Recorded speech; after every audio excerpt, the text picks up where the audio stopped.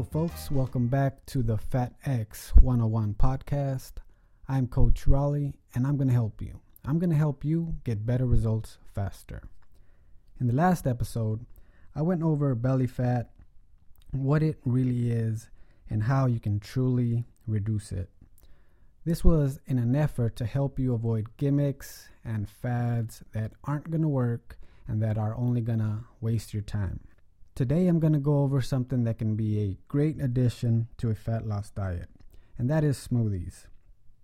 Smoothies are practical, they're efficient, they pack a lot of nutrients, or they can pack a lot of nutrients, and they can easily be used as a meal replacement, or they are really a meal replacement. When making a Fat X approved smoothie, actually let me back up a little bit. What I consider Fat X approved is something that's going to help your fat loss goal. So when you're making one of these Fat X approved smoothies, keep these things in mind. You want it to be high protein. Get yourself a protein powder, and usually one of those scoops or one serving is anywhere from 20 to 30 grams. So start with that. The next thing you want to do is you want to choose a good carbohydrate. What I like to do is choose berries, either strawberries, blueberries, raspberries, and I freeze them, or I bought them already frozen so they can last a long time, and they're usually a little bit cheaper, but whatever works for you. Now, to add in some extra nutrition, look into spinach or kale, or a mixture of both. Both those are leafy green vegetables that don't have a lot of calories, but they do pack in a lot of nutrients, and they're not going to mess up the taste of the smoothie. You can barely taste it once you put it in there and once you blend it together.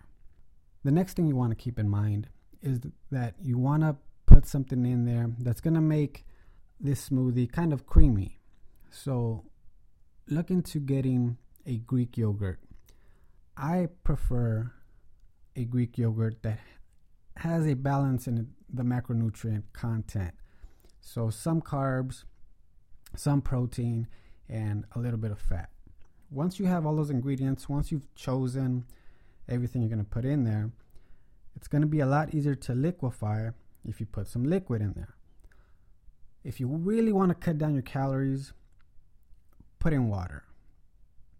Now, if you're okay with a little bit extra, you can use milk, or I've even used Gatorade, and it gives it an extra fruity flavor, I guess you can say. But most of the time I do use a non-fat milk.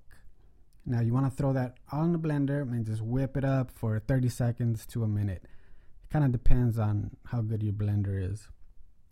Now, you can leave it at that, but if you want to make it even better, what you can also do to add in some good fat is you can put some flaxseed oil in there, or you can just have a handful of nuts and kind of munch on those while you're sipping on your smoothie. Keep in mind, folks, these are just guidelines that I kind of tend to follow. The good thing about smoothies is that it's kind of hard to mess them up. And even if you do, worst comes to worst, you're only really tossing away probably $2 to $3 worth of ingredients. I have a few go-to recipes that I have. One is frozen blueberries, frozen spinach, kale, some Greek yogurt, a strawberry or vanilla protein powder, and some milk. Just enough to make it blend and make it come out smooth. That's one. Here's a bonus one. If you're a coffee drinker like I am, you can make something that tastes really close to those Starbucks Frappuccinos. What you do is you get some old coffee, preferably cold. You put that in there. You get some chocolate protein powder. You put that in there. And then this is where we're going to kind of deviate from a fat loss or a fat burning assisting smoothie to just something that's high in protein and that's going to help feed your muscles. Put some chocolate ice cream in it. I know, it's going to be high in calories, but it tastes awesome. So you can do it as a treat, or if you're going to have FatX approved meals the rest of the day, it's fine to have that in the morning. Experiment with these and come up with your own go-to recipe. If you find something that you really like, go ahead and send me the recipe. You can contact me on Twitter, twitter.com/fatx101, facebook.com/fatx101.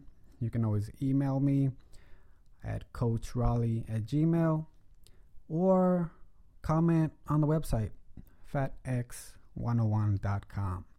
All right, so that's it for today's episode. I wanted to keep it short and to the point. Like I said, if you have any questions, feel free to contact me.